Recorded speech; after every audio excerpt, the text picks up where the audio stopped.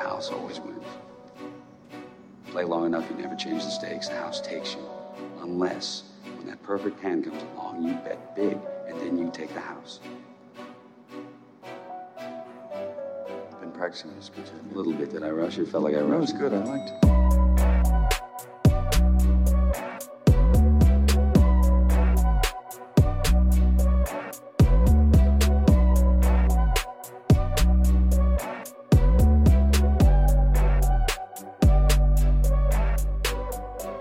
What's up, everybody, and welcome back to the Big Easy Bets podcast. I'm your host, Logan, and with me in the studio, Nick Von Brick. What's up? With us on the ones and twos, Joseph Ascani. What it do? This is episode 163, college football week 4, NFL week 3.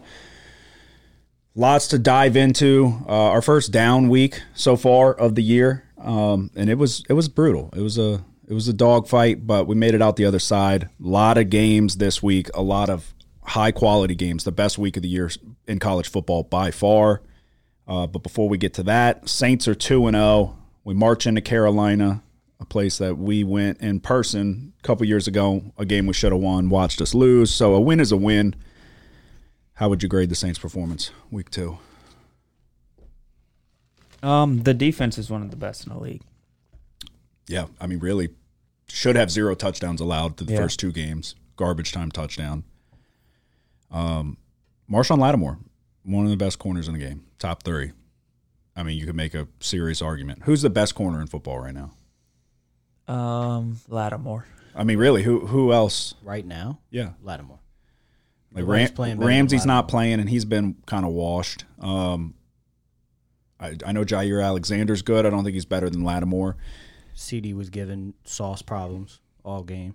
Oh, Sauce Gardner's overrated. Oh, yeah.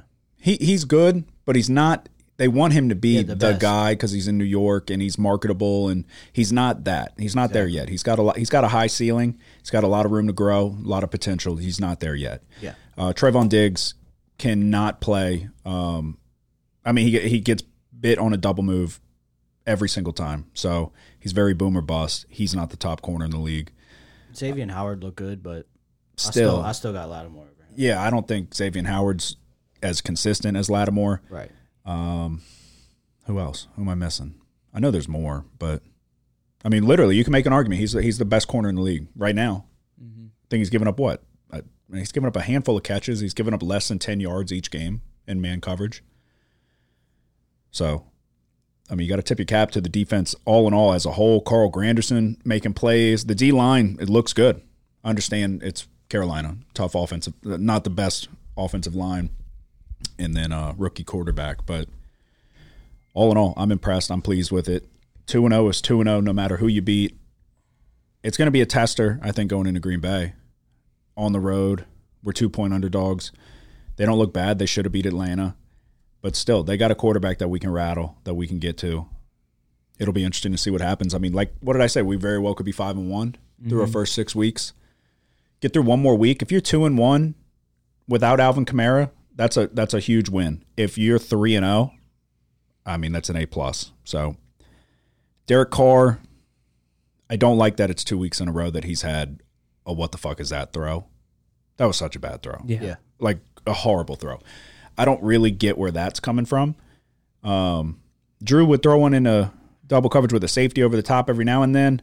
He's throwing them into like, oh, there's a safety underneath, over top, and the corner's right on his hip. It's like there's no chance that that's going to get there. I don't know what he's doing, but that's 2 weeks in a row. You've essentially iced the game with a deep ball. So he can throw the shit out of a deep ball on the money. Shaheed's a problem. We have weapons. When Kamara comes back, I've been saying it like a broken record. It's gonna make life so much easier.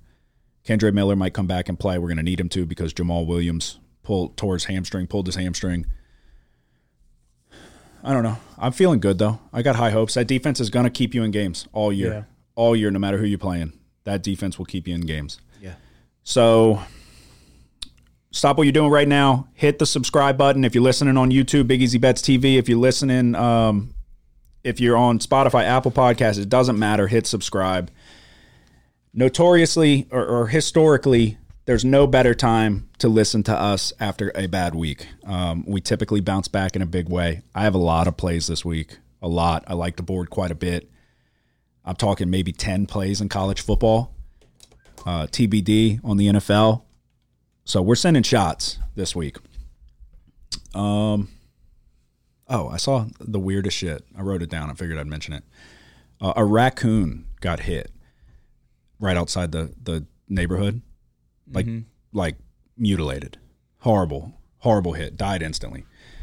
The people in the neighborhood, it was right by the entrance. The people in the neighborhood went out and put a tombstone, like a makeshift tombstone, and something that they typed up on like Microsoft Word. It said R.I.P. Mr. Raccoon. Like, what the fuck are we doing, dude? This raccoon just died a horrific death. Well, really, he probably died immediately, but got destroyed by a sedan. And these people, like, did you do it with your kids? Like, were you like, oh, look at the raccoon, let's go make a tombstone. Yeah, let's go do a funeral. Yeah, like what? Dude, and then somebody must have been like, the raccoon was gone within a couple hours. So somebody must have been like, no way. Like, they disrespected the raccoon. But it was weird. I don't under that or they didn't even bury it? No, it's in the street getting rolled over. Like, but it's like just barely in the street, so like its legs getting rolled over. Mm-hmm. But the bulk of everything, I mean, inside's everywhere. Insides or outside, and that's never good. Like, they had to go stand right next to this rotting raccoon and like put the tombstone in the ground. Like, what are we doing? I just want to know who did it. Did you have kids? Was it just a random like man? Like, who's doing this?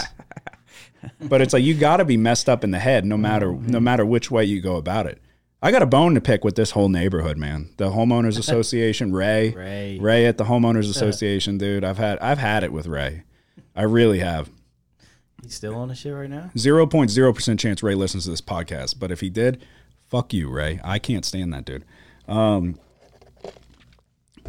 dude, I don't like having neighbors. I don't like anything about neighborhood living. I don't.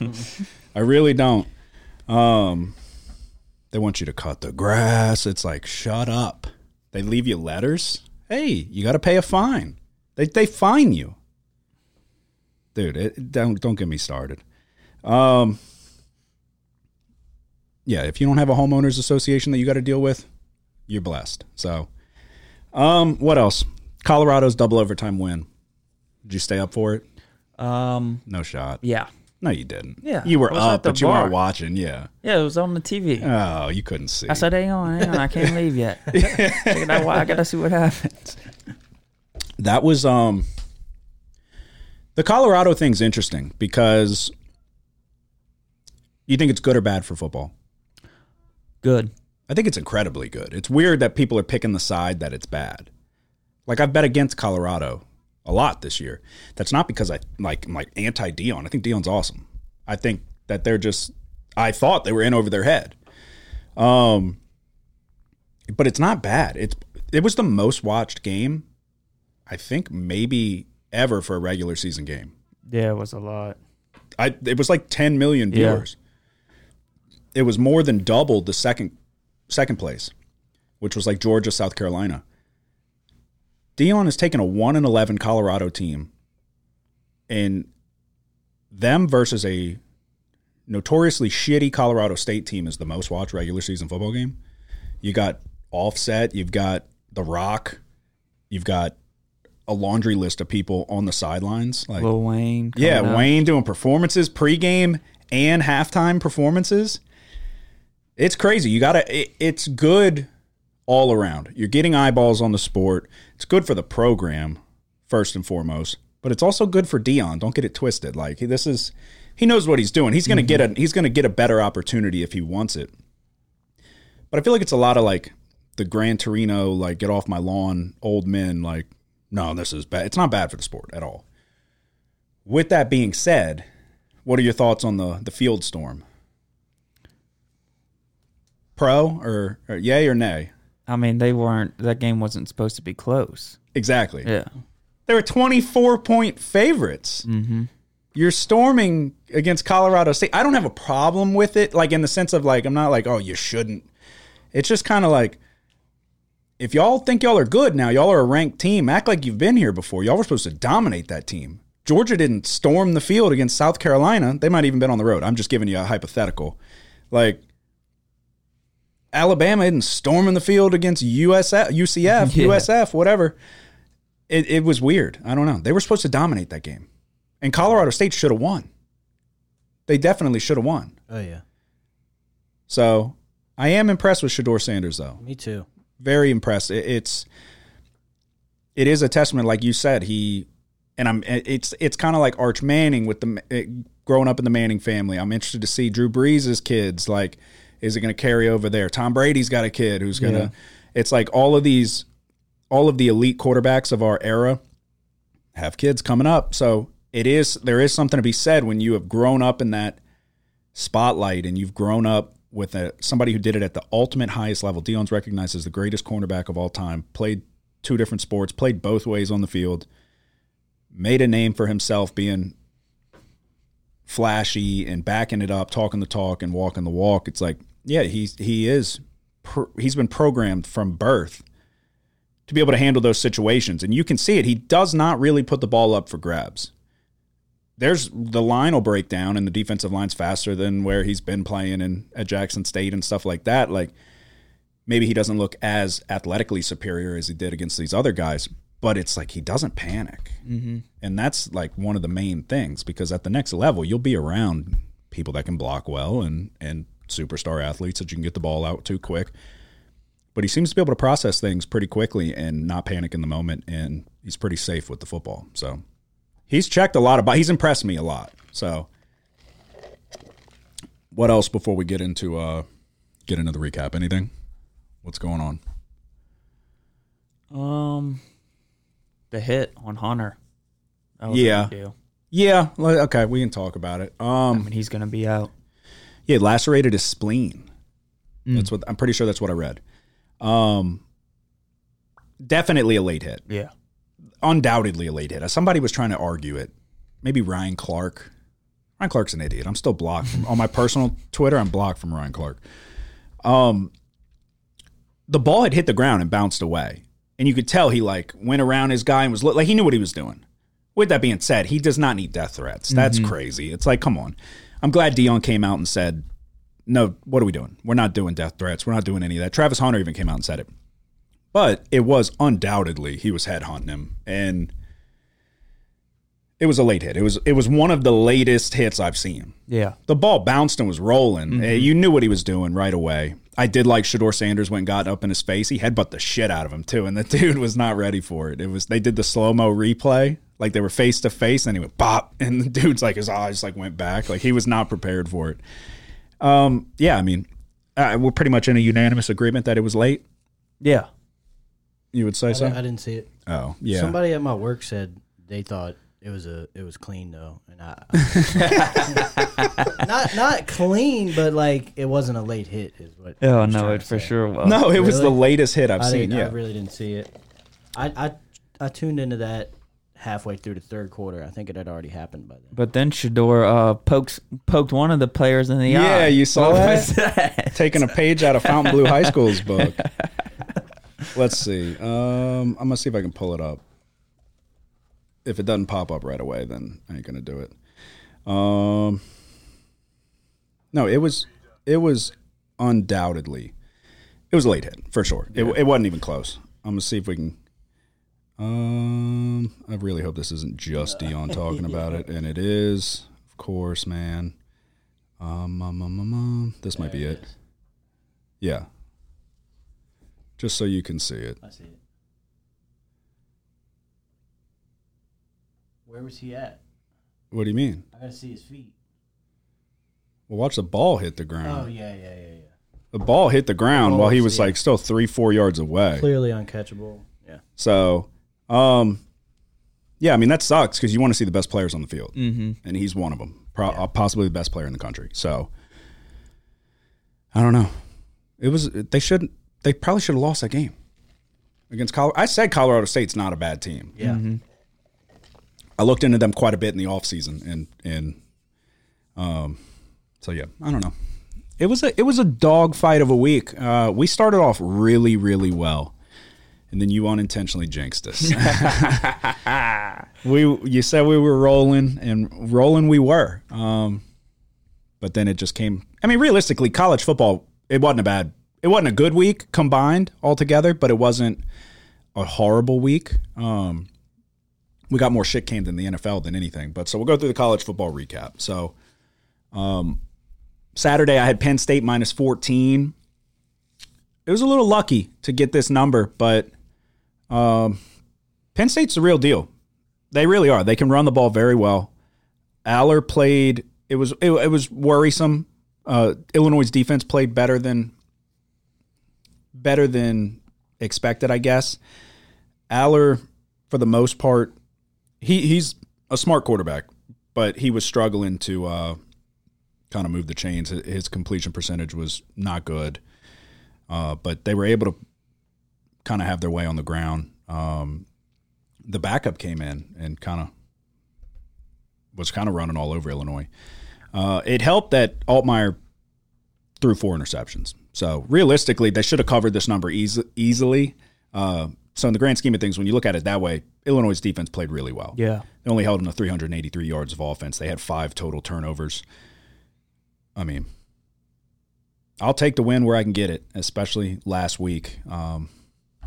So then LSU minus 9, this was your lock of the week. This was easy money. It really was. We both obviously felt really good about this. I should have made it my lock. You did make it yours. I was considering it. Never in doubt. I think we were up 21-0 in the blink of an eye. Maybe 17-0, something like that. I think it was 17 because we were up. We could have always gauge it by, can I afford the other team to score a touchdown and still be over the number? That's when I feel good. And it was just, they had no answer for the pass rush. Rodgers was getting ransacked back there. So easy cover for LSU, a dominant win. I wish I wouldn't have added Alabama with you. I was obviously considering it when you said you were on it. I was like, all right, I'll do it. They stink. They stink. The weather did not help. Man. Buckner fucking sucks. I don't understand why they felt like Buckner was going to be good. In our defense, I don't know if you knew, I didn't know Buckner was going to be the starting quarterback. I mean, I didn't know when They didn't announce it till 2 days after we put this episode out. Yeah. So I thought Milroe was still going to be the quarterback because he didn't play horrible against Texas. He did in the beginning, but the deep ball was a dime. His legs give you an extra way to attack the defense. You're playing USF. I didn't think that they were going to bench him like that. Mm-hmm. So in our defense, I didn't know we were going to ship back Tyler Buckner, who is horrible. They're going back to Milroe now. Yeah. So we'll have not to surprising. Well, yeah. Simpson sucks too. He didn't look good. They had high hopes for that dude.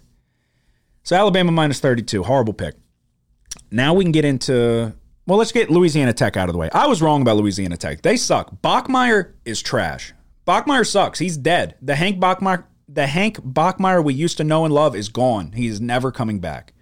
So the sooner we accept that, the better. They made it a game. As crazy as that is, they only lost by 3. At one point, they were down a lot. They could not stop the run for a second. It was so frustrating. They allowed North Texas to rush for 249 yards, over 5 yards a carry. 11 of 18 on third down, 2 of 2 on fourth down, 562 yards of total offense. It was so frustrating to watch. And to be honest, I think Bachmeier, I don't know if he got banged up or if they just benched him, but his career's done. I think his career's done because this other dude came in and they were able to Bachmeier did have 2 touchdowns, but it was kind of fluky. Jack Turner came in 9 of 13, 145 yards and a touchdown. I'm going with him going forward. Mm-hmm. Hank Bachmeier he holds on to the ball too long. I could go down and I can go on and on down the list, but I thought that they were going to establish the run on this team. Tyre Shelton had 16 carries, 152 yards, 9.5 yards per carry, and he had a touchdown. One of them got hurt. It might have been Shelton. But Smoke Harris is dynamic. He was the guy I talked about, 4 catches, 77 yards, 2 touchdowns. He's like a fat Tyreek Hill. It's really, really impressive how fast and shifty he is.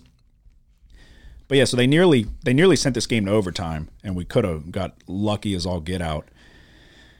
But we didn't. So LA Tech -4 is a loser. And then my lock of the week, Oregon State -24. This one was another really frustrating game. I didn't think San Diego State was going to be able to have much success offensively, and they weren't, and they didn't. This really came down to DJ Uiagalelei. A lot of those accuracy issues that showed itself at Clemson, they showed itself in this game. San Diego State did a good job of stopping the run and forcing them into 3rd and 5+, and Uiagalelei was just unable to make the throws. He was off on multiple. The touchdown that he had, it was like a wide receiver screen that the wide receiver just took to the house because he's fast. They were undersized at wide receiver. All of them are like 5'8". San Diego State has big corners. They have one guy who's like 6'2", 6'3", and he was staying with them stride for stride. Like, they're throwing it deep. I'm like thinking he's got to be able to get, because I see him up there, I'm watching him, and then they go off the screen, obviously. Yeah. And he throws it. So I'm like, he's got to burn him. He's the short, fast guy. He's got to be burning. He's on his hip, making incredible plays all game. It was a tough one. Oregon State wins 26-9. San Diego State, I mean, like I said, do they find the end zone twice? I don't think so. They didn't. Oregon State did have the ball at the end. If they go down and score a touchdown, then we're sitting on the number, and we would have took a push, but we didn't get it. San Diego State was able to put drives together. First downs, it was 18-20 in favor of Oregon State.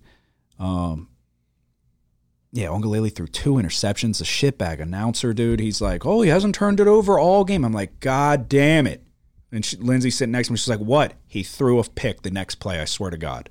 Like, this stupid asshole. They're like, oh, I didn't jinx him. I'm like, dude, I hope you get fired. I hope your whole family goes hungry. So just a frustrating weekend overall. 2-3. Brings me to 9-10, 1-3 in my locks of the week. I got to pick it up in the locks without question. You also went 2-3. We were on similar games. Yeah, LSU was the lock. Neighbors. Come on. Dude, what did he have, 10 catches in the first half? Yeah, that was incredible. And then we went to Alabama, obviously. I wasn't that concerned that Buckner was going to be starting once I found out, but I don't know if Milroe was starting, if they would have covered this number either. They just played they played bad. The weather didn't help. Yeah. I mean, they only let... the yards were pretty close. Like, when you look at the yards margin, they're pretty close. Yeah, and somehow USF only scored, 3 points? Yeah. 17 points for Alabama, dude. What are we doing? Terrible on third down. Alabama, they're saying this could be the end of Saban. Yeah. So we'll see. Could Lane Kiffin put the nail in the coffin? I don't know. Dude, that's an interesting one. I hate those big spread games, though, because you know right away if you got it or not. Uh-huh. You find out in that first quarter. You need to be up 14 points in the first quarter. Yeah. And when it's 3-0 or whatever the hell it was, it's like, oh, dude, it's just so frustrating, because then you're like hoping, like, maybe we get a pick six, maybe we get a quick score, like, because USF is trash. Yeah. Like, you're expecting, like, okay, something's going to happen, and it just doesn't. And you're still watching because you can't help it, and it's fucking annoying. Minnesota plus 7.5. North Carolina gets a ball first. They end up, I think, converting a fourth down and end up scoring a touchdown. Minnesota gets the ball. They're driving. They have the ball in opponent territory, maybe even in the red zone, and then it's an interception. A bad throw kind of gets tipped, turns into an interception, and after that it was like Minnesota really couldn't do much on offense in this game, and defensively they were playing pretty good, but Drake May just makes plays on third down. He's going to convert if you give him time. So that's what happened there. I think North Carolina ended up winning this game pretty comfortably. Troy -2. This game was a close game. Troy ended up losing by 2, 16-14. I was also on the under, so we cashed on that. But Troy had more first downs than James Madison. They had more yards than James Madison, but they weren't able to win the game. No, and that kind of sums up how this week went. Which Joseph had another good week, which I'll let you recap yours in just a moment. But that's kind of how it felt this whole week. Which, granted, if 2-3s, it feels worse than it is. Yeah, it feels worse than it is. So that's good. That's a good problem to have. I still feel like I like a lot of the games that I'm looking at, and I feel good about them. It just felt like it felt like we were right there on a few. And it's so funny how, like, even in the NFL, it so easily could be a much different weekend. Like, a couple plays, a handful of plays, and you could have a completely different weekend. So the sky hadn't fallen, but it definitely felt like it. I ate a fucking whole pack of Oreos. I'm serious. I really did. Lindsay went and got them, and I looked at her. I was like, dude, what are you doing? And she's like, what? I was like, figure out how many you want tonight, because they're not going to be here tomorrow. And she's like, what? I ate them all. She ate like 4. I ate them all. Double stuff, family size. Serious. No, dude, it was bad. It was bad. I'm not proud of it. But Double stuff, family size, huh? Yeah. I haven't had milk. I haven't had real milk in forever. She got milk. I'm just fucking downing glasses of milk. I'm like, dude, I'm going off the rails. The problem is I have a bad week and I eat to make myself feel better. And then when I have a good week, I eat to celebrate. Yeah. So it's not good. All right, Joseph, you went 2-1 again? Yes. I thought it should have been 3-0, but you know how this shit goes. Are you complaining? If they're well- going 2-1? Did you watch the game I lost? Yeah, I did. I watch every game. Well, come on, you would be too. Yeah. What? You definitely would be complaining. I mean, We were right there, Yeah. like twice. Yeah, I mean, you were right there a lot. Purdue turned it the over whole game. in the opponent's territory like 4 times. Right, yeah. We'll touch on that one. That was my lock. That was the only one I lost, the Syracuse-Purdue over. Entertaining game. I like what I saw out of Schrader in Syracuse, like I said. I just didn't see Hudson Card being a shitbag and this offense turning the ball over as much as they did. Yeah, I think it was less of him being a shitbag. I think it was more of sack fumbles and just untimely turnovers. Yeah. They could have had a lot more points on the board than they did. Yeah, the whole team's accountable for sure, but I thought Card would be a little bit better that game. And then I had Missouri +5. That was a good call. They just came up with some timely stops, and then what a kick to end the game. That was incredible. You never see college kickers win games on 61-yard field gols. Oh, yeah. That was awesome. That was the 87% body fat kid. Yeah, that's a big Was that? dude. Yes. Yeah. He did, and he railed it too. Damn. I mean, he railed it. That was a good game to watch. Can't make a 15-yard field goal. Right. It was awesome. And then Fresno State, I didn't even know. I don't think they came out with it until the game. I didn't even know Rashada was out. Pissed me off. But that was huge. So I've been trying to watch every game. They won handedly. I was, as soon as they said that dude was out. Well, the thing with Rashada is they've been saying that it's Pine, right? Yeah. He's supposed. Well, he came in as a third string. I don't know if he just dressed out and was somewhat injured, but they've been saying that he's supposed to be the starter, and I don't this know season, why. he's been injured. He's been injured this season. Yeah. Yeah. I mean, honestly, and that Rashada, because they were talking about it in the Oklahoma State game that maybe Rashada doesn't play once Pine is healthy. Well, I guess he wasn't fully healthy because they went to the third string. Correct. Well, I think however it plays out, I think it worked out best for him. I don't know how serious Rashada's injury is, but if you do end up redshirting him, he got some experience, and then now you kind of just let him get the extra year. Yeah. And oh man, the line didn't do him any favors. Right when he came in, he was getting mauled. who, Pine? Yeah. Yeah, he stinks though. He was getting mauled when it was sack fumble on the first play. I think he came in. Tommy Reese and Brian Kelly went out there and recruited a quarterback room of Tyler Buckner and Drew Pine and Jack Cohn. My God, dude. Hey, Cohn was a beast. And Saban said, Tommy Reese, come on down to the SEC. Yeah, paying the price. So you go 2-1. What's your overall? It is 9-3, and then my locks 2-2. Okay. All right. So we will turn our attention to, I would say, the best week without question so far. I know it's a young season. Are you on any Friday games? No, I'm on Thursday. Thursday? Yeah. Wow. Go ahead. Georgia State at Coastal Carolina. Coastal Carolina is 6.5 point favorites. It's kind of tough to gauge how good these two teams are. Obviously, Coastal Carolina's without Jamie Chadwell, their longtime coach that kind of brought them into prominence. In Georgia State, they haven't really played anyone top-notch yet.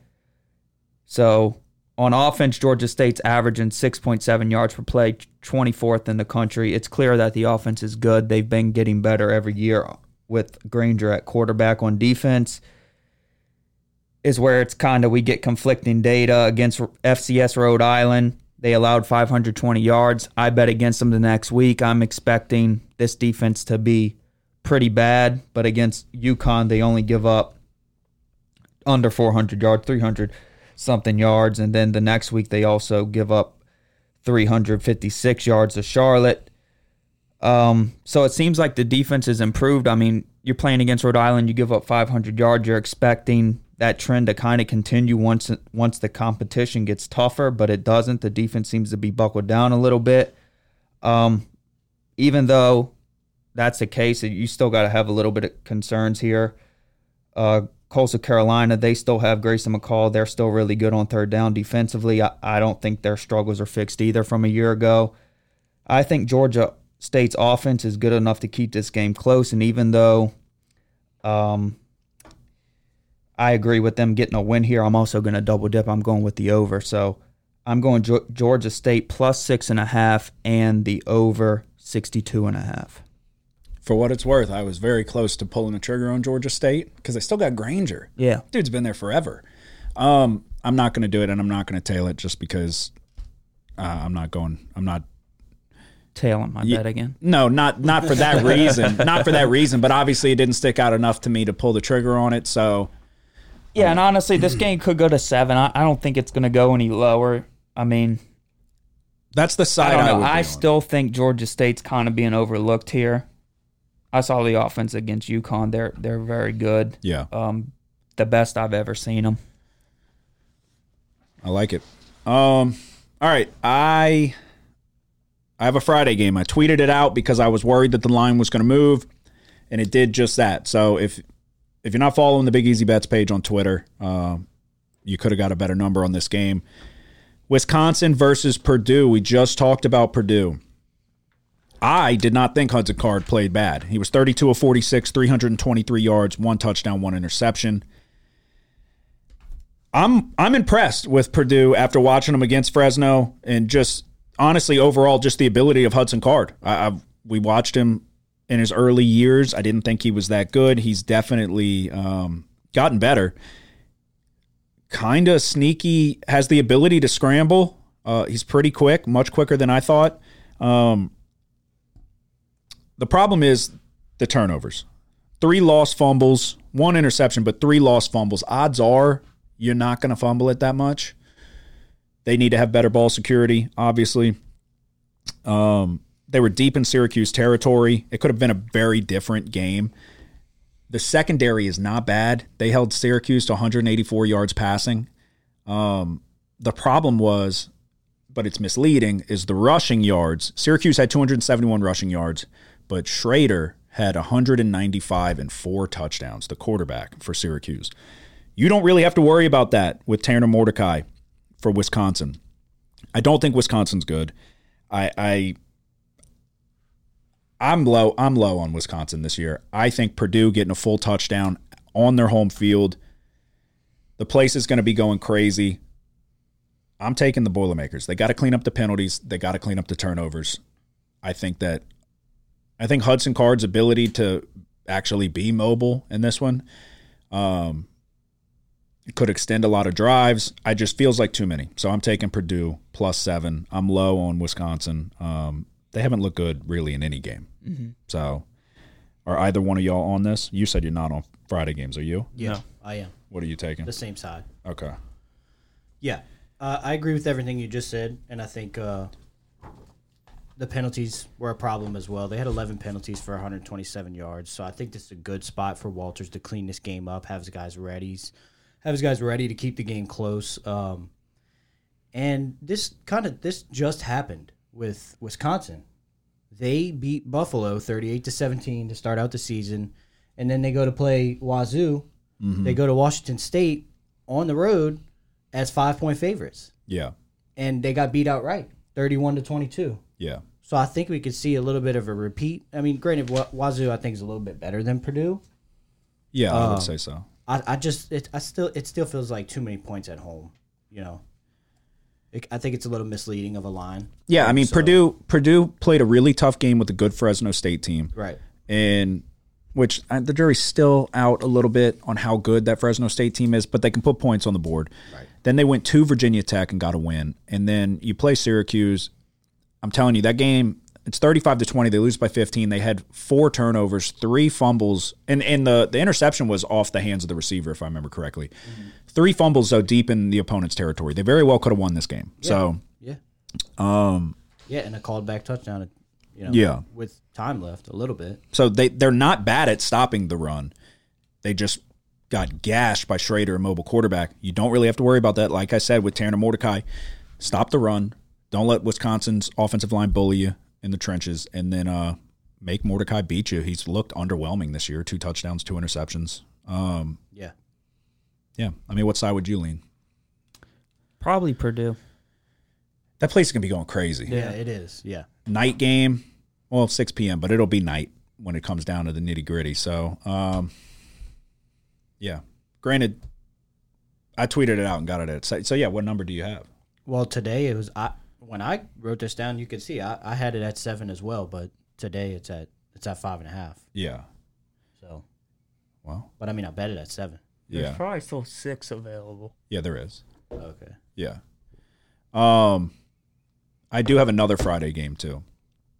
Yeah, there were a couple. Do you have another one? Friday. No, you have none on Friday. No, I don't think so. Okay. I am going to go to Air Force and San Jose State. This one comes down to the play of Chevin Cordero. Obviously, we saw him against USC. We've seen Cordero quite a bit over the course of his career since we've been doing this podcast. He's impressed me. 783 yards, 6 touchdowns, 1 interception. Can San Jose stop the run? Air Force Service Academy, they're going to want to run it down their throat. Utah State couldn't. Cordero's ability to put points on the board could get Air Force in that position where the game plan for Air Force kind of becomes obsolete a little bit. If San Jose can score quick, get a stop, score quick again, now all of a sudden Air Force can't really just sit on the ball, take the air out of it, which is exactly what they did against Utah State. They were up 22-0 in the blink of an eye, and then that's all she wrote. They're just going to play their style, and you got pretty much no chance of getting back into it. If you look at, San Jose State had to play Oregon State and USC, 2 of the top teams in the Pac-12, if not the 2 top teams. So you can't just look at records here. Air Force has played Utah State, Sam Houston State, and Robert Morris. They haven't been tested. You got San Jose State at home, all 30,000 fans, only half will show up. The place is going to be going crazy. Sell out, stop the run. Cordero, lead us to victory. I'm taking San Jose State plus 3.5. What is your next one? Going to Saturday? Yeah. Okay. 2:30 on ABC, number 19th ranked Colorado going against number 10 Oregon. Oregon is 21-point favorites. I haven't bet on or against Colorado yet this year. That is going to change today. Clearly, there's a substantial mismatch at the line of scrimmage on both sides of the ball. Oregon's bigger, stronger, and just better. In the trenches, I love everything that Deion's doing over there, but this is really Colorado's first test. Obviously, TCU isn't as good as everybody thought they would be. And it's coming on the road in a hostile environment against a top 10 team. Colorado has an explosive offense, but its defense is equally as bad as its offense is good when it comes to explosive plays. Colorado's offense still struggles on standard down. Shedeur Sanders holds on to the ball far too long. I think Oregon's going to be able to run the ball. Bo Nix will have success. It kind of worries me a little bit because Oregon's a little bit susceptible to explosive plays in a passing game on defense. I'm going to take Oregon first half minus 11.5, and then I'm also just going to take them for the full game too. Okay. Minus 21. Aggressive. I was waiting for the butt while you're taking Colorado. No, I'm kidding. I'm on Oregon too. I'm going back to it. I gotta get them once. I have. What do you have the full game at? 21. Okay. I'll take 21. I got 20.5. I'll take 21. The Cinderella story's over. Their best player's hurt. Travis Hunter's out. Shedeur Sanders is a guy. I do agree he does hold on to the ball too long. I do like that he doesn't just throw it up for grabs typically. We've talked about how much he's impressed us, but this is a step up in competition, a tremendous step up in competition. And the problem with this team is they're very top heavy. They have guys at key positions, but they don't have the depth. Travis Hunter's out a few weeks. Their starting center is banged up. He didn't play last week. It's yet to be heard on if he's going to play this week or not. And like we said, they were supposed to beat that Colorado State team by 24 points. If Oregon goes 3 and out more than one time, I literally wrote this down, I think it's a failure offensively. I don't think that they should be able to be stopped at all. Really. This Colorado defense is bad. It's not good. We've seen it against everybody they played, with the exception of Jeff Sims just dropping the snap. That's the only way they can get a stop, is if the quarterback just has a stroke. So Oregon should be able to win this game by however much they want. Yeah. So I'm taking Oregon minus 21. The clock's striking midnight, and tip your cap to Dion, but it's over. Joseph, what's your Saturday game? First, I am going to Florida State at Clemson. Florida State struggled a little bit this past week, barely squeaking out a victory over Boston College, 31-29. And I understand I'm going against a home dog here, but I just think Florida State is the better team, straight up. I'm taking Travis over Klubnik any day. I think people are maybe going to overreact a bit to the close win that Florida State just had and the struggles that they had. I understand it'll be a tough environment. But I like Jordan Travis to have success against Clemson, similar to how Riley Leonard did. Only difference is Riley Leonard and Duke were at home. Travis can get it done with his legs as well. And yeah, I'm just going to take the better team here. Florida State minus 2.5. Okay. Yeah, I don't know that people are really going to overreact. It was a classic look-ahead spot. That's the typical trap spot. Would you agree? They got Clemson on deck, playing Boston College, who didn't play bad. I'm on this game as well, but I'm on the over. I think that it's now or never for Cade Klubnik. If he goes out and he shits the bed this game, you're talking about Saban and that regime, the Clemson regime's done. Yeah. I like Shipley a lot. I think they don't have a dominant number one, but they have a solid number two wide receivers all over the field. But then Florida State's got guys. We saw it firsthand.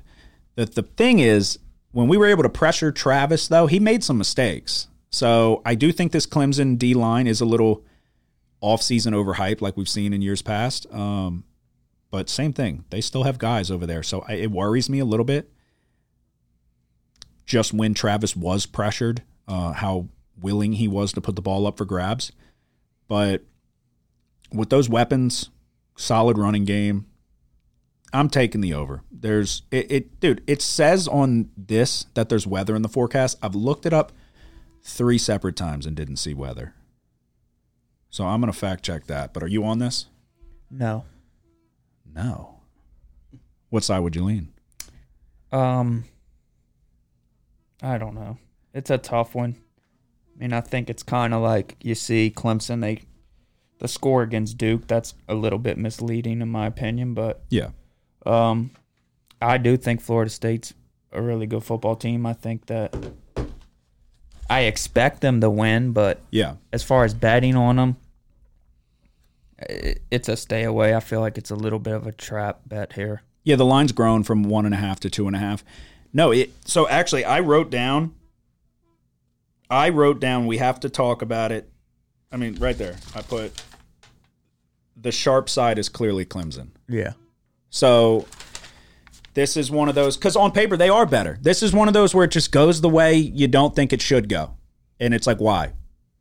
Something will fucking happen. That, or I've told you, I've been seeing, I'm gun shy from this past week a little bit. So it's like I could see either way. I could see Florida State coming out and doing exactly what we told everybody in the offseason they were going to do with Jordan Travis and how good he's going to play. And we clearly thought he had good value for a Heisman bet. And they've got weapons on top of weapons. But yeah, it's like, it's almost too easy. And that's typically when, I haven't even really looked at where sharp money is or anything like that. I'd imagine it's on Clemson. So, yeah, I'm going to take the over 55 though. Looking for points. I just checked the forecast. I don't see any forecast. I don't see any weather in the forecast. So, I do think Klubnik kind of got it together, but it's like it was against shit competition. Shipley's really good. Shipley's a chain mover. He's a really good running back. Florida State, I don't know. I'm on the over. Let's see. How many total do you have? 5. I've given out 4. Oh, you only have your lock left? Yeah, I mean, I'm really close to pulling the trigger on 1 Jesus. more. I've got 1, 2, 3, 4, and then my lock. 5 left. I told you I'm sending shots this week. Okay. How many do you have before you lock? 2 more and then my lock. Okay. I am going back to Penn State. I understand. I know. But, dude, I'm telling you, this team is good. The defense is so good. So good. They should have covered the spread. They did cover. They should have covered it easily with those turnovers that they forced. I'm too much of a believer in this team. There is rain in the forecast, but Penn State has a stable of running backs and the 33rd ranked rushing defense. When it comes time for a QB to make a throw, I think Drew Aller will be the one to do it. I got it at minus 14. I don't know if you can still get it at that number or not. I actually know. I did see a 14 today. So I'm taking Penn State minus 14. I understand McNamara has experience and blah, blah, blah. I'm not a believer. I'm riding this Penn State train till the wheels fall off. They're the real deal. The Big Ten is open. It's top heavy with 3 teams, but Penn State is very much in the mix, number 7 in the nation. Let's see what we can do. See if we can keep riding the wagon. Penn State minus 14. What's your next one, Joseph? I'm going to Army at Syracuse. I was extremely impressed with Schrader. As I thought he'd be very good, but his running ability is just absolutely incredible. The offense can score points, and they can score in a hurry. But that's why I think Army, a team who we know, is just going to try to run it down your throat. They'll try to slow this game down as much as possible and keep the ball out of Syracuse and Schrader's hands. I was also equally as impressed with Syracuse's defense as well. They shut down all plans that Purdue had of running the ball. It's a top 20 defense overall, 14th ranked against the run, which I think will fit well here against Army in their game plan.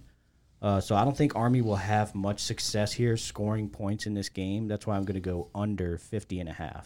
Okay. There's a 51.5. Under 51.5. Good. I'm going to be honest. Which clearly I don't know shit, but thought you were about to take Syracuse. I don't like Syracuse in this spot. I think I don't have an opinion on the total. I would, at first glance, I would probably lean under. I think Schrader did look good, but can he do it again? Like, Army's definitely a disciplined team. Army has looked kind of suspect, but I feel like the service academy teams do kind of come on strong later on in the season. So yeah, I don't dislike that. Okay, this might be my squarest pick of the day. I'm worried about it. But it kind of falls into that Clemson category for me. But I could totally be wrong. Oregon State, Washington State. This is a really interesting matchup. Ongalele versus Cam Ward. This is going to be DJ's first big-time game as a Beaver. Oregon State's a much more balanced team here. Damian Martinez is one of the best running backs in the country. Where Washington pretty much solely relies on Cam Ward.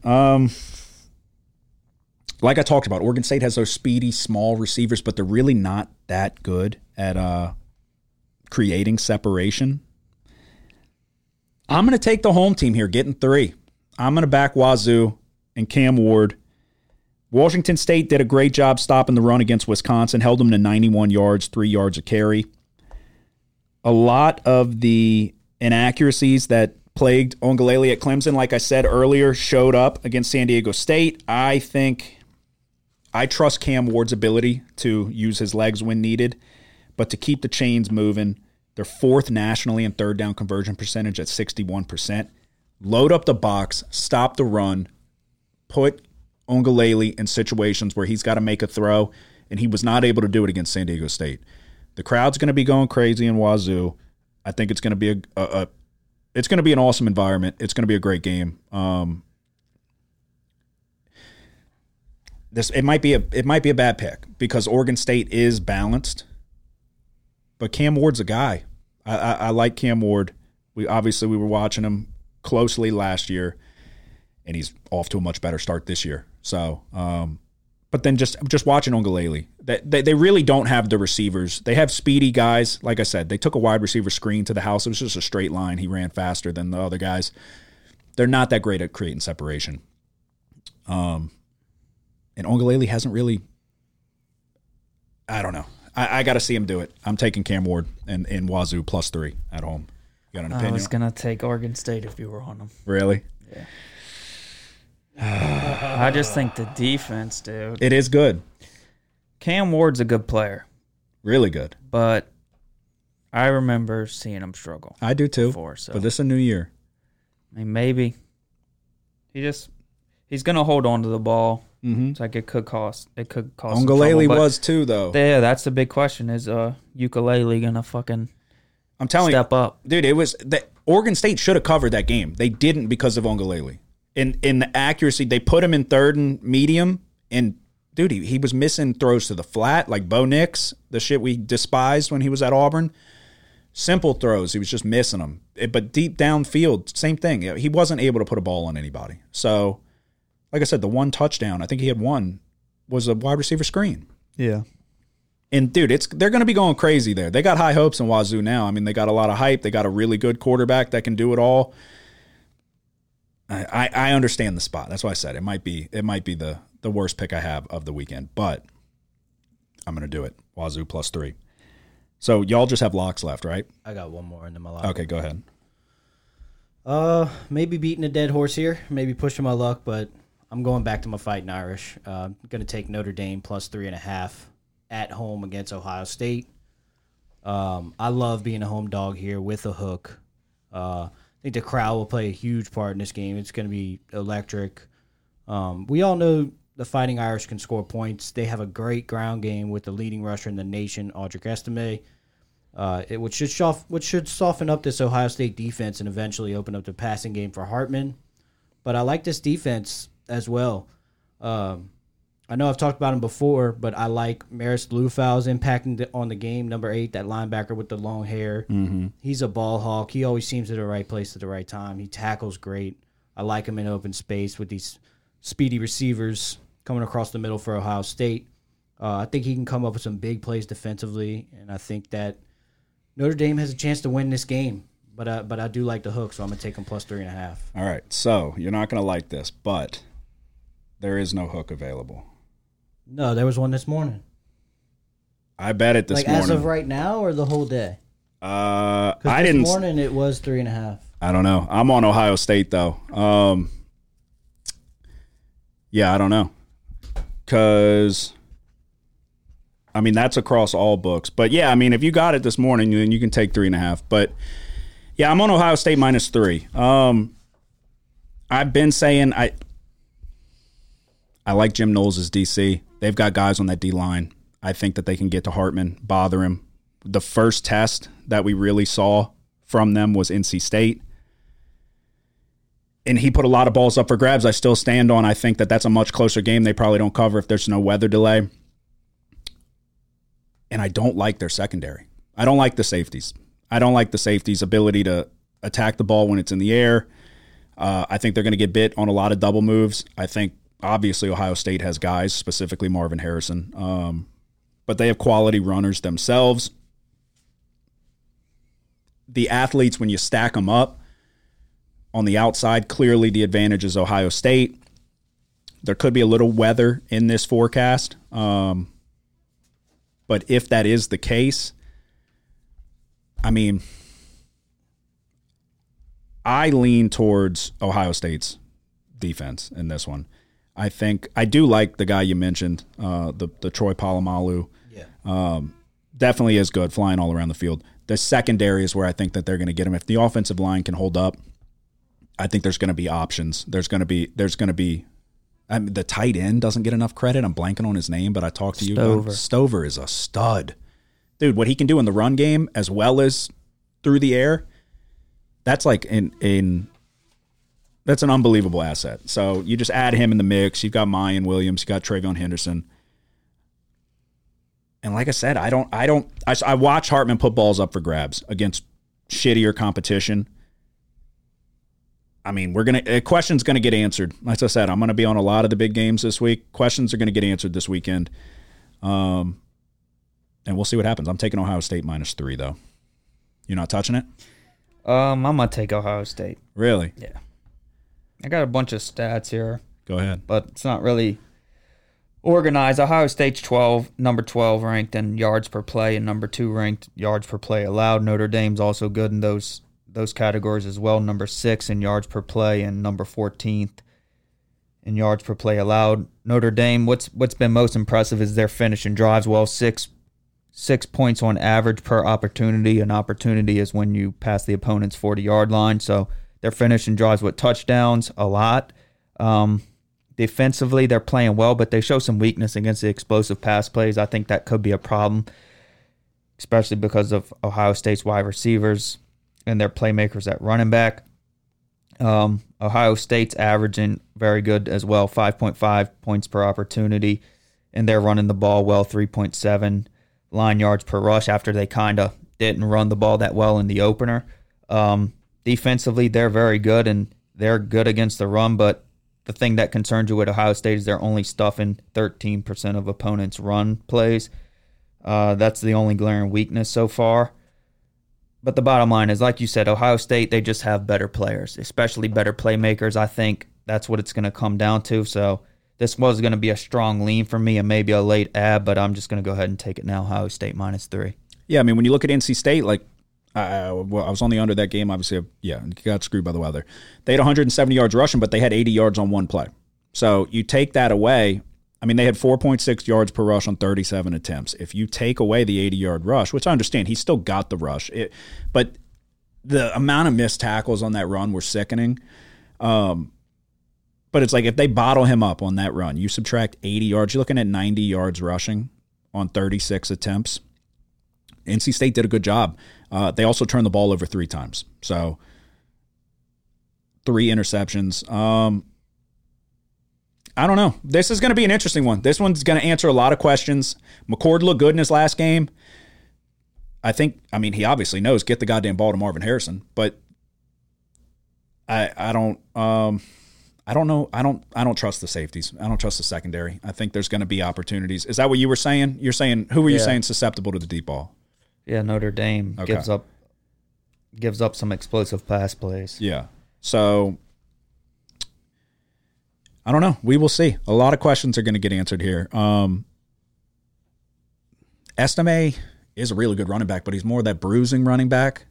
So if you load the box, I mean, it's going to make life difficult for him. I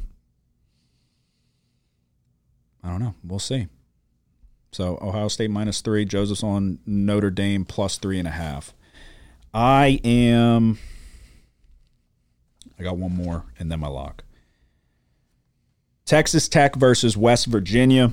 I watched West Virginia closely this year. Saw them against Penn State. Good offensive line. Subpar quarterback play. Really good running back in Donaldson. And then I watched the entirety of the backyard brawl. Did you watch that at all? No. Djokovic sucks so bad. So bad, dude. I don't know what. I was reading the press clippings, I guess, with him at Boston College. A lot of people were high on him. I saw flashes. He sucks bad. Pitt could have won that game without question. I think Djokovic had 3 interceptions. I literally wrote here, he's a shitbag. And exactly what I just said is exactly what I wrote. What I wrote down. I'm taking Texas Tech -6. I think you're coming off the backyard brawl. It was a fucking dogfight of a game, an actual backyard brawl. They didn't look good. They have subpar quarterback play. If you can stop the run, then you can get one over on this team. Donaldson's a very good running back. But Texas Tech, I mean, hasn't looked horrible. They collapsed against Wyoming. I understand, but I don't think West Virginia's that good. That's what it boils down to. I was watching Penn State, which granted Texas Tech's not Penn State, I understand. Offensively, I just don't think that they're going to be able to do enough. So stop Donaldson, you pretty much stop West Virginia. So I'm going to take Texas Tech -6. Because, I mean, dude, yeah, what? The Oregon game was, they got that, they were down, Oregon was up 1, and then they got the pick 6 late. But Texas Tech had the ball with a chance to go beat Oregon. Yeah, and then Wyoming, Wyoming just played Texas in a very competitive game. Somewhat competitive. Yeah, it looks like Wyoming's better than people thought. Quarters. Yeah. So, And Texas just opened it up on them in the fourth. what are your thoughts on Tennessee?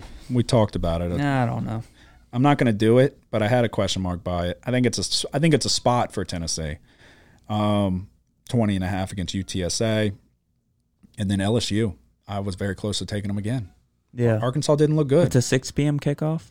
I believe. What, LSU? Yeah. Yeah. Yeah. They didn't look good. So I didn't do it. I'm just going to stick with what I got. But all I have left is my lock. Yeah, you got UCLA, Utah. Yeah, no one's messing with that. I looked at it, but it's unproven. Is he freshman quarterback for UCLA? Dante Moore. Going into a crazy fucking environment. And then is Rising playing? Is he not? Yeah. Do you know if he is? Or are you saying, that's the question? Yeah, that's the big question.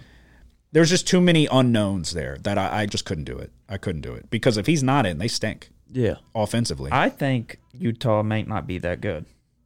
Yeah, I wouldn't disagree with you. Even with Rising. I mean, I don't know if they just have – I don't think they have enough playmakers on offense. So, but yeah, the big thing is it's a freshman first true tough road test, which is the only thing keeping me away from taking UCLA. Yeah, I wanted to. Points. I wanted to. But yeah, just too many question marks there.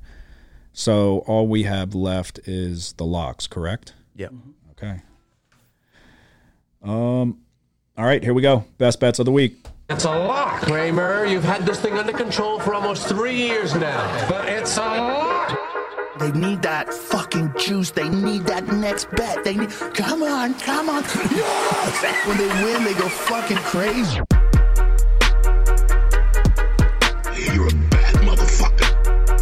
Go in that shower, grab your fucking nuts, and tell the world somebody's sniffing my fucking nutsack today. Because I ain't got time to fuck around no more. All right, I said I got to get right in my locks of the week, and it's starting this week. Texas A&M versus Auburn. I'm getting right to it. I'm taking A&M -7.5. Auburn's 3-0. They haven't played anybody. UMass, Samford, and they should have lost to Cal. They beat them 14-10. A game in which Cal turned the ball over 4 times and lost the time of... No, I'm sorry. I don't even know who turned the fucking ball over because I can never read my handwriting. I'm taking A&M. It was more of a testament of how good Miami is versus how bad A&M's defense was, in my opinion. Peyton Thorne was 9 of 14 for 94 yards against Cal. That's not going to work against this A&M defense. Yes, they got boat raced by Miami. I still think Texas A&M is going to run Auburn out of the building here. -7.5 is my lock of the week. A&M's my lock. No way. Yeah. Oh.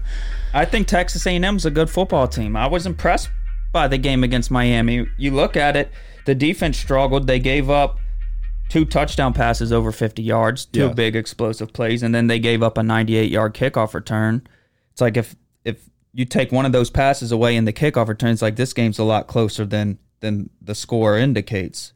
So I think that is like one of the most misleading scores so far. It's like people think that Texas A&M isn't that good. I mean, just watching the game, watching the talent they have on offense, they're very improved on offense. People are going to think that's planned. No. I told you yesterday, but I didn't tell you who. I said I love my lock. Yeah. But I didn't tell you who. Oh, this was the first game I saw. It was like fucking super lock. See, it took me a while. Like, I kept looking over it, but I told you I was looking, and then I saw it, and I was like, oh. Yeah, and Peyton Thorne is the Auburn quarterback. Auburn sucks. He stinks. They suck bad. It's his first SEC matchup, and it's on the road in College Station. It's like, I got a bunch of free money. Do I have to say any more? Texas A&M. This is like the most confident I've been in a bet so far this season. That makes me feel so good. -7.5. Because no, dude, I swear to God, for people listening, like we've said, when we're on the same side, mainly college football, because NFL it's very condensed. There's only certain games to pick. College football, if we're looking at a laundry list of games, 60 whatever games to pick from, the fact that we don't talk about it at all, the fact that we narrow it down and we come to the table and we go, okay, we both agree that this is our lock of the week without coordinating, that should tell you something. Peyton Thorne stinks. We saw him at Michigan State with weapons all around him. Jaden Reed for the Packers just caught 2 touchdowns last week. Keon Coleman is with Florida State. Peyton Thorne had weapons. He stinks. 9 of 14, 94 yards against Cal. They won 14-10. They got out first downs. Cal had 19 to Auburn's 12. This is their only competition, so this is the only comparison you can have, pretty much. They had 230 yards of offense. That is not going to work against A&M, and A&M's offense that looks improved. Like you talked about, the splash plays against Miami are what really hurt them, but that was the main thing I wrote down. I felt like it was more of a testament that Miami's good this year. Yeah. Miami's good. They have guys on offense. They're able to score points. Oh, they have serious talent on offense. Yeah. With Van Dyke playing so well. Yeah. No, yeah. I love that. I love that. Texas A&M -7.5 is the lock of the week. Joseph, what is your lock?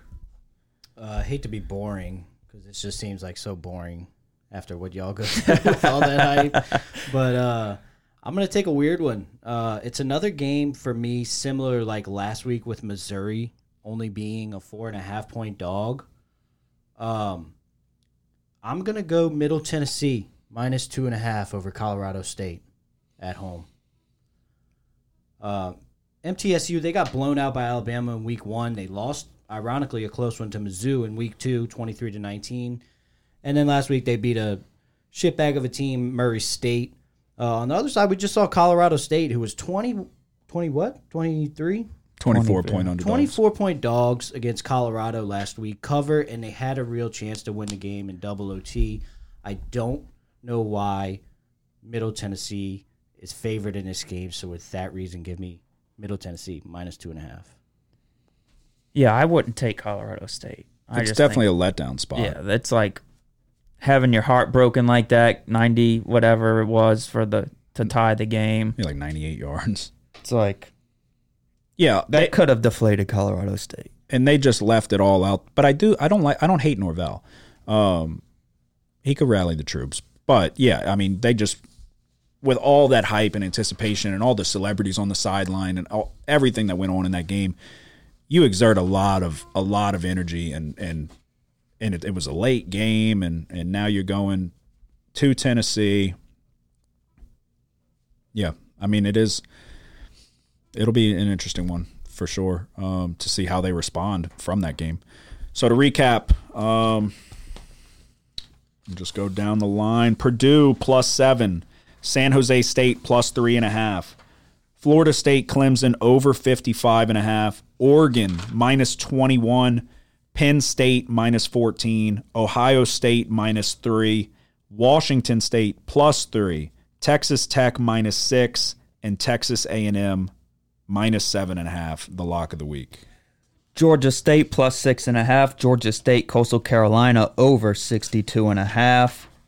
I have Oregon first half -11.5. I have Oregon for the full game -21.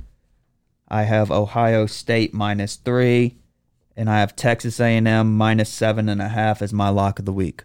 Okay. Thursday, Wisconsin at Purdue. I'm taking Purdue +5.5. Then I'm going to go Florida State Clemson. I'm going to take Florida State -2.5. In the Army-Syracuse game, I'm going to go under 51.5. Ohio State Notre Dame +3.5. And for my lock of the week, I'm taking Middle Tennessee -2.5. Alrighty, there you go. That is our best bets of the week for college football. We will now turn our attention to the NFL. And it was a tough one. It was a tough week for sure. We'll start with the Thursday game because it started out pretty well. Eagles-Vikings over 49. think there was 3 points scored in the first quarter, and the next thing you know, we're soaring past the over. You and I were both on it.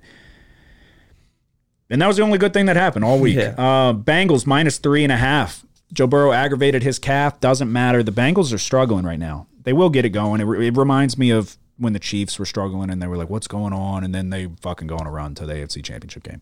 Have y'all seen anything on that? Is there any updates? I couldn't find any. I mean, the line hadn't really moved. I'm sure he's going to play. You talking about Bengals? Yeah. Yeah, I'm sure he's going to play. I mean, last I saw, the line didn't move. So are they still? Yeah, I thought his status was up in the air. Yeah. Well, they were 2-point favorites. Now I see 2.5. Okay. So, I mean, that should definitely tell us something. But Jets +9.5. I bet I took this pick because I was relying on the Jets defense to step up and keep this game close. They didn't. The Cowboys are good. I would make the argument that the Cowboys are the best team in football. Might be a hot take. I would say the Cowboys. I don't know. You could say the Niners. I wouldn't. You could say the Chiefs. I wouldn't. I mean, who would you say best team in football right now? I'm not ready to give the Cowboys that. Who would you give it to? Bengals are struggling. Chiefs struggling. I get it was on the road. I would go with the Niners still. I don't know. I mean, yeah, that's the only other one that I would, I guess, consider. But, dude, Michael Parsons is so good. Yeah. I remember watching him walk across the stage, and it was just like on draft night, and it's like they're going to hit on that. It's like, how do you not? You know? He was so good at Penn State. The way he plays, the way the NFL is now, it's like he's guaranteed to be good. I don't know why he didn't go higher. Hindsight's 20/20. I get it. But he was so good at Penn State, like a freak. Their defense is the real deal. They were, I get it's Zach Wilson and the Giants where they get the blocked field goal for a touchdown. And I understand. I know what I'm watching. But they are so fast, dude. They're flying around the field. But the main thing was how well they were able to move the ball on Jets defense. I was sold on the Jets defense. I thought they were going to do much better. I really did. CeeDee Lamb's good. Yeah. Really good. So Jets +9.5 was a loser. Browns -2.5 last night was a loser. And this was tough. This was really tough. Nick Chubb, knee gone.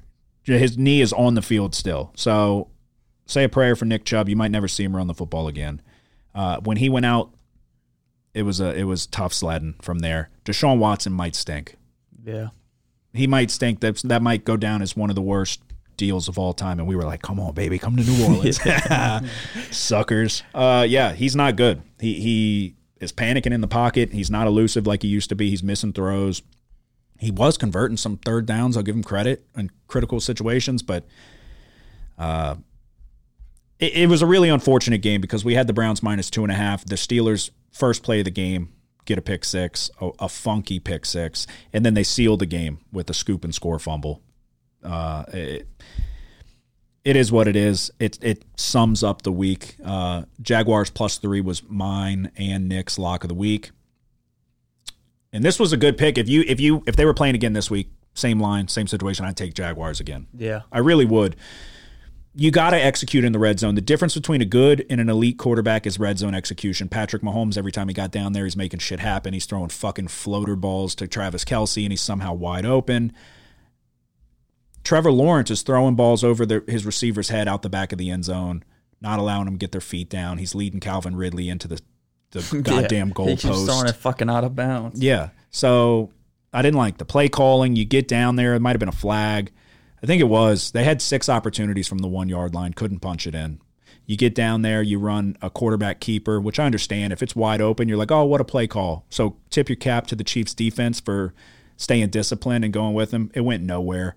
It was extremely frustrating because we had multiple opportunities, and then you get the Chiefs into a 3rd and 6, and Mahomes does what he seems to always do and find somebody wide open downfield as he's rolling out, and that's the nail in the coffin. You get a muff punt, you get the ball inside the 10, come away with a field goal. You go, what, they have 4 red zone trips, no touchdowns? It was something like that. Yeah. I don't think they scored a touchdown. I could be wrong, but I know Lawrence didn't. It was so many opportunities. The defense played great. You hold them to, what, they have 17 points? You hold them to 17 points. You got it. You have to at least cover that game. It was really, really frustrating. It was because everything was going our way in the beginning. Everything you need to happen to beat the Chiefs was happening. So it is what it is. I said it when they drafted him. I said it when he was in college. Trevor Lawrence will not throw the ball over the middle of the field. Everything is a check down into the sidelines. Mm-hmm.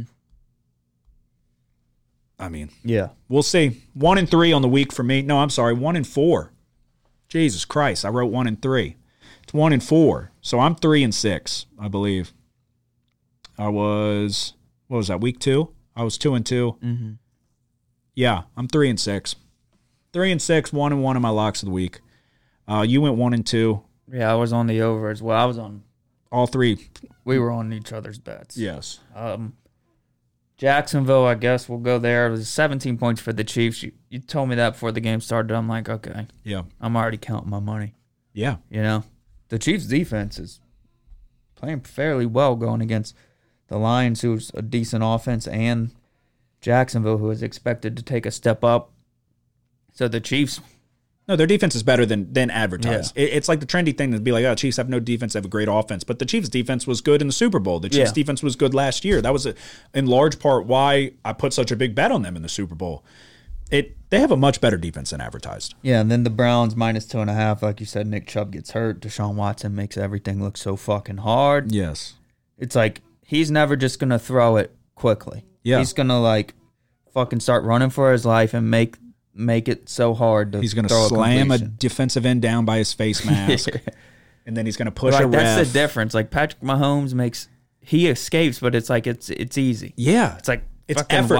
Watson is like fucking making the receiver make such a hard catch. Yeah, you see him. It's like you have like a knot in your stomach. You're like, oh, please, Mahomes. You're like, oh, good. He has time to do something now. Watson's, like I said, throwing people down by his face mask. He's pushing a ref, fondling a fucking cheerleader, and then rolling his ankle, all in the same process. The biggest waste of money in the history of the league. It really is, dude. I was mad. I stayed up late and watched it. I had to get up for work early. I was not happy. Yeah. So, but this is a perfect example. So you go 1-2. You very well could have been 3-0. Mm-hmm. Probably should have been 3-0. Yeah. But then I caught breaks last week with the under and the San Francisco-Pittsburgh game. I mean, that game could have easily went over with the amount of points that San Francisco scored. Yeah. When then the Steelers obviously chasing touchdowns there at the end. But, you know, that's how the NFL is. Yeah. Usually it's going to be a couple of plays that could have decided the winner against the Pretty spread. much every game you could look at, you could pinpoint one play. Damn near. All right, Joseph, let's talk about it. How'd your weekend go? Terrible. How do you feel? I understand now. And of what? Like, I understand this whole time why y'all said y'all like betting on college football now. This is awful. I hate it. I just think there's more opportunity to find the home runs. Exactly. But no, I'm miserable. I like betting the NFL, though. I don't. And Until I win one. Historically, I've been better at betting the NFL. Obviously, year one, I did spectacular in college. It's been tough sledding since. Yeah. NFL, I've been more consistent, I would say. So, but yeah, you had 3 plays? Yeah. Okay. None of them hit. This is the week. No, it's miserable. This is the week. I had 1 year like that. No, and it's really aggravating. I started my first 10 bets. I was 1-9. No, I don't like. NFL. I don't like being frustrated when I'm watching these games, and I'm just take your emotion out of it. Angry. Yeah, but not angry to where I'm throwing shit around. It's just like, just fucking shut up, you know. The announcers just say shit to piss you off when you're already down in the dumps.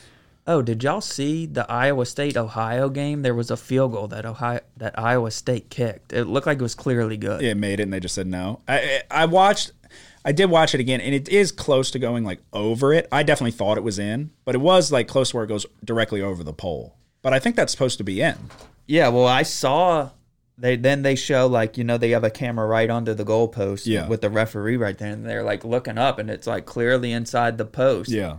Well, Iowa State lost 10-7. It's like if that field goal is counting good like it should have been, the game's going to overtime.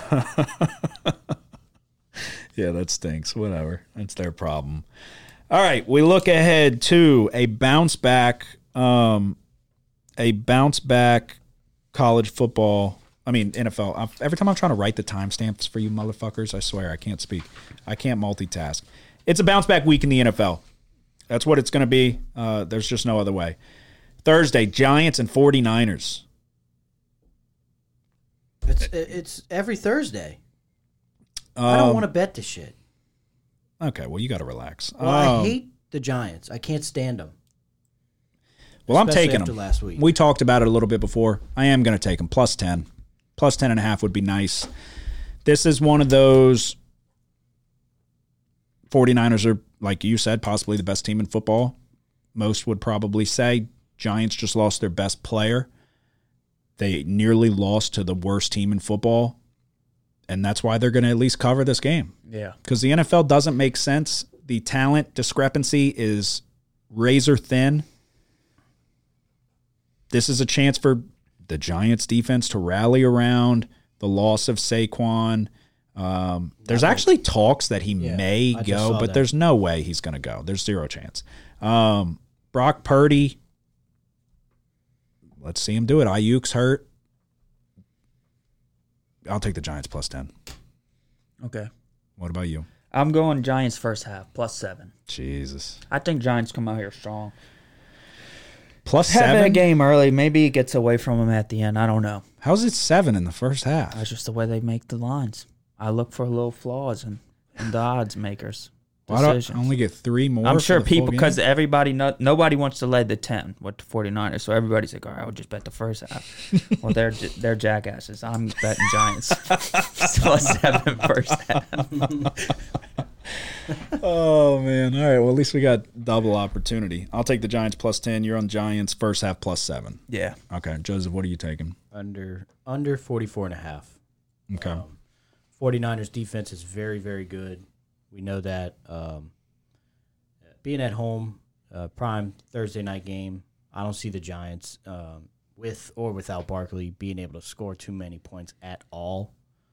On if not the best defense, one of the top 2-3 defenses in the NFL, and I can see the number being right around that spread. So I'm gonna go ahead and take the under 44.5. Okay. I think the Giants are going to surprise us. I hope the Giants are going to surprise us. All right, we turn our attention to Sunday. How many total do you have? Going 3? Yep. I think I might be going 3 as well. What's your first one? Saints at Packers. Really? Yeah. No, huh? You going to do it? Yeah. Really? Both these teams have below average rush offenses to start the year. Saints ranked 18th, averaging 101.5 yards per game. The Packers ranked 25th, averaging only 88 rushing yards per game. The Saints defense ranked 6th in opponents' yard per play and number 4 in points per game allowed. While both of these teams are struggling to run a ball, the Packers are struggling more. I know Jamal Williams is out. He really wasn't carrying the rock that well for us when he was healthy. So I was impressed by Tony Jones Jr. I thought he did enough. I mean, obviously running it with Hill helps. If Keandre Miller's back, that's going to be huge. I feel like just... Why does people keep calling him that? What's his name? Kendre Miller. I heard somebody else call him Keandre today. All right, well, it's Kendre Miller. I trust you. I promise you. You're notoriously horrible at names on the show. The Saints have the better defense. They have more playmakers on offense. I feel like you just watch the Saints and you're like, they're almost there. Mm-hmm. Carr's almost putting it together. It's like, when is that going to happen? I'm betting it's going to happen this game. I agree with that. Saints plus 2. Okay. No, I agree with that. I'm not going to do it just because it's going on the road, which we're typically we're the best road team, I think, since 2018. But back-to-back games on the road, going out east, and then now you're going up north, and you're bouncing around. Short week. I hope we beat the dog shit out of them, obviously. We certainly can. I do think our defense could give Jordan Love some trouble. He's looked like he's got potential to like take a step forward, I guess, now that he's got the reins in Green Bay, but Yeah, I don't know. That defense is really, really fucking good. Jamal Williams being out. So you're banking on Kendre Miller being back. He's going to have to. Yeah, I mean, because they got guys on that D-line. That's what worries me. Life's fucking tough when you don't have a run game. Yeah. Jamal Williams is out. I understand Tony Jones Jr. scored 2 touchdowns, and everybody's like, yeah, he looked great. He averaged 2 yards a rush. So Taysom Hill was our most dynamic rusher. Uh-huh. So, and that's great to have because he'll still be there. Maybe next time, fucking when you roll him out, just fucking dink and dunk it right over to Carr, who's wide open. He had his hand up. He was throwing his hand up. He wanted the ball.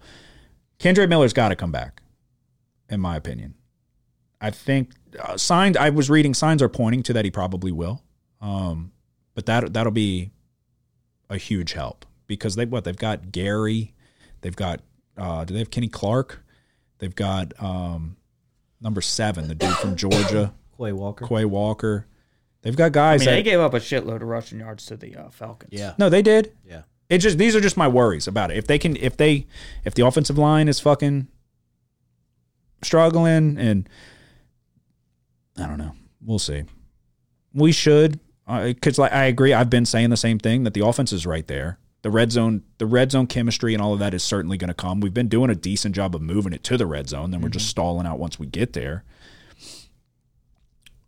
And the emergence of Chris Olave, which we said it was going to happen, one of the best wide receivers in the league. So that catch was insane. But Shaheed, to have him as your third option. We might have the best wide receiver room. Yeah, Michael Thomas is all the way back. That catch on the sideline was sick, but he's making contested catches, taking shots, doing what he does best. Olave gives you that can-do-it-all dynamic factor, best route runner on the team. Well, I guess, I don't know, Michael Thomas is pretty goddamn good too. But then you have Shaheed to take the top off. We need to take more deep shots, I think, because Jair Alexander is going to be on one of the other 2 guys. Yeah. So there will be opportunities to take the deep shots. Yeah, I mean, I wouldn't take the Packers, but I just have worries. I just want to see it. It's like I'm just kind of like shell-shocked from the previous years. I just want to see it. I am going to take the Vikings and a pick 'em at home. The battle of the 0-2 teams, the Vikings were one of the best teams in football on paper, record-wise last year. We were very skeptical, and that came to be true when it came down to postseason football. Chargers and Vikings are both 0-2. You've got the highest paid quarterback in Justin Herbert. You've got the Vikings at home. Weapons. Eckler, is he going to play? I don't know. I doubt it. I'm leaning towards no from what I've read. Josh Kelly didn't look good in limited opportunity. I mean, he had 13 carries, but I want to say, had like 2-something yards per carry. The Chargers are struggling. Justin Herbert is one of those. He's got weapons. He's a good quarterback. Never going to be a elite quarterback. I've said it. I said it the second they drafted him. He's Phillip Rivers, and not just because he's on the Chargers. This is a must-win for both of these teams, and the Vikings being at home. Justin Jefferson's the best receiver in football. He's been starting off strong and fading away in the games. I think we see that change here. I think it's a high-scoring game. I almost took the over. Indoors on turf. I'm going to take the Vikings, though. I think this is a must-win for the Vikings. So, Vikings in a pick 'em. Joseph, what's your first one? I'm sorry, bro. You can take the Charger. No, I'm going Vikings as well. Oh, fuck. That's why I said I'm sorry. I hate to put the 0-7 curse on you, but I think the same way that you do on this game. I like the Vikings as well. It's a must-win. Yeah.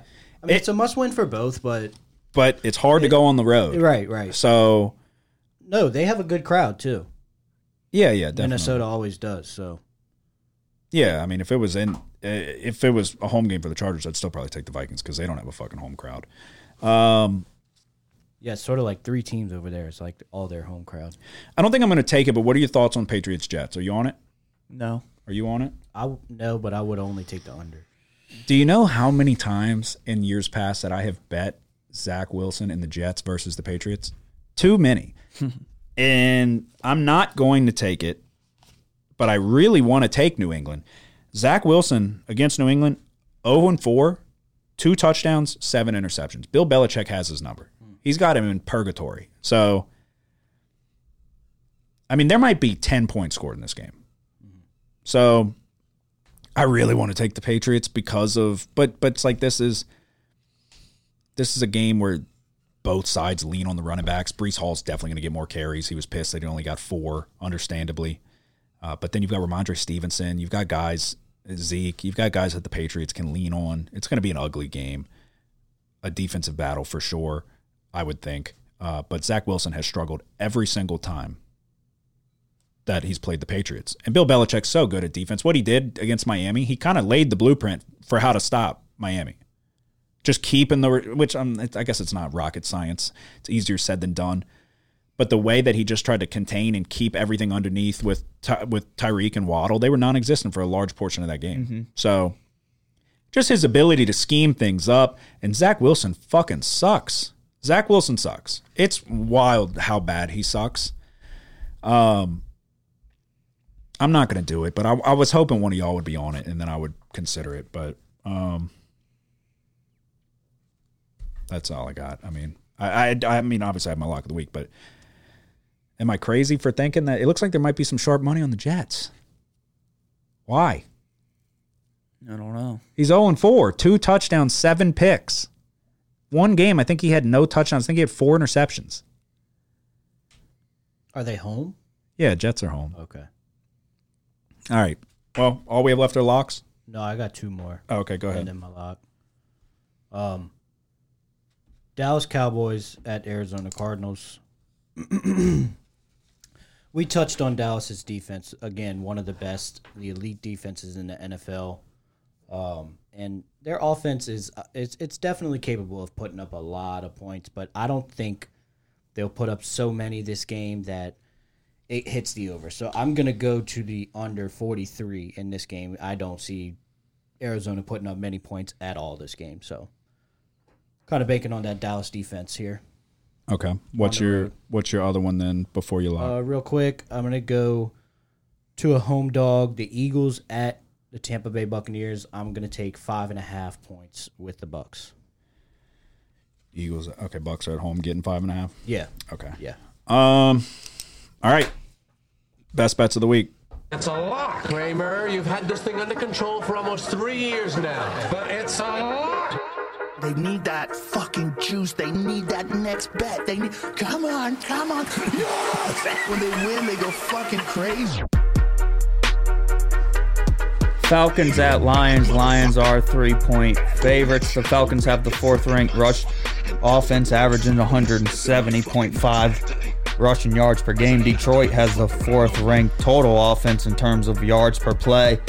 Both of these defenses are a little shaky, even though there's not much to like about the Falcons' offense other than Bijan Robinson.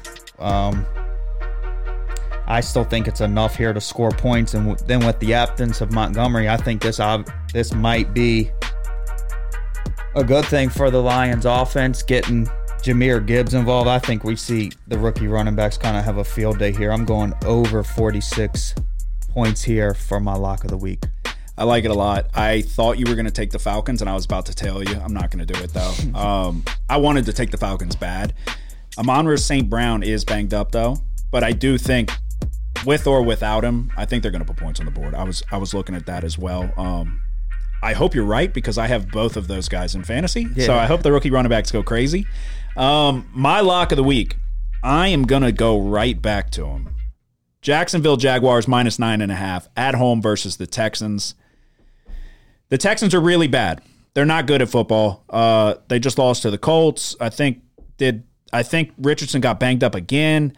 They lost 31-20 to the Colts, one of the worst teams in football as well. They lost 25-9 to Baltimore.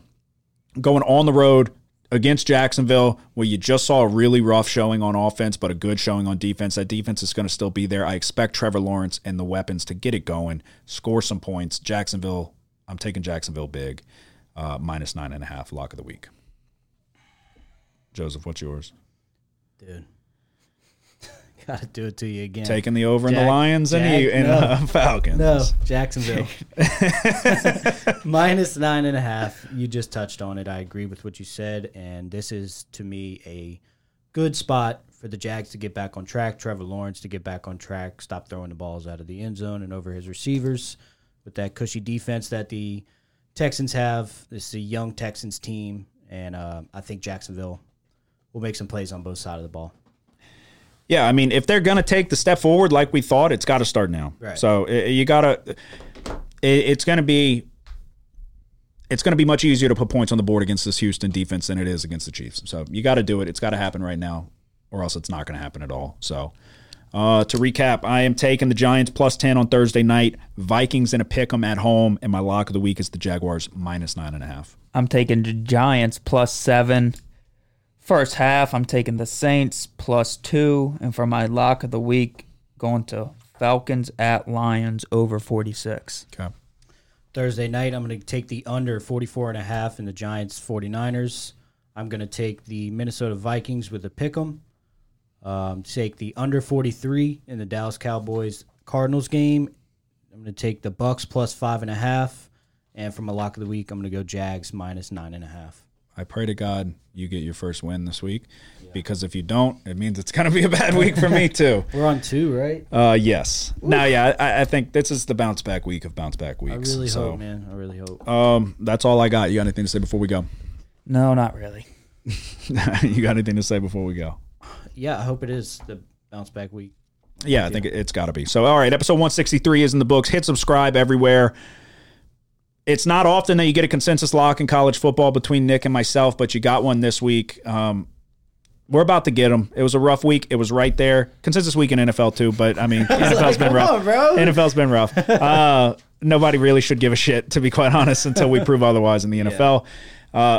It was a rough week last week. We're going to get them this week. I have high hopes, but I have an uncanny ability to get high hopes every single week. I lose all my bets, and I'm thinking I'm winning them all the next week, but this week it's actually going to happen. I'm not jerking off. Okay. And I'm going undefeated because of it. You swear? Yeah. All right, you heard it here first. If that's the trick, you got to do what you got to do to win bets. Whoa. And, hey, we'll do anything over here. Y'all have a good one. Who dat? The house always wins. Play long enough, you never change the stakes. The house takes you. Unless, when that perfect hand comes along, you bet big, and then you take the house. Been practicing this, a little bit. Did I rush it? Felt like I rushed. That was good. I liked it.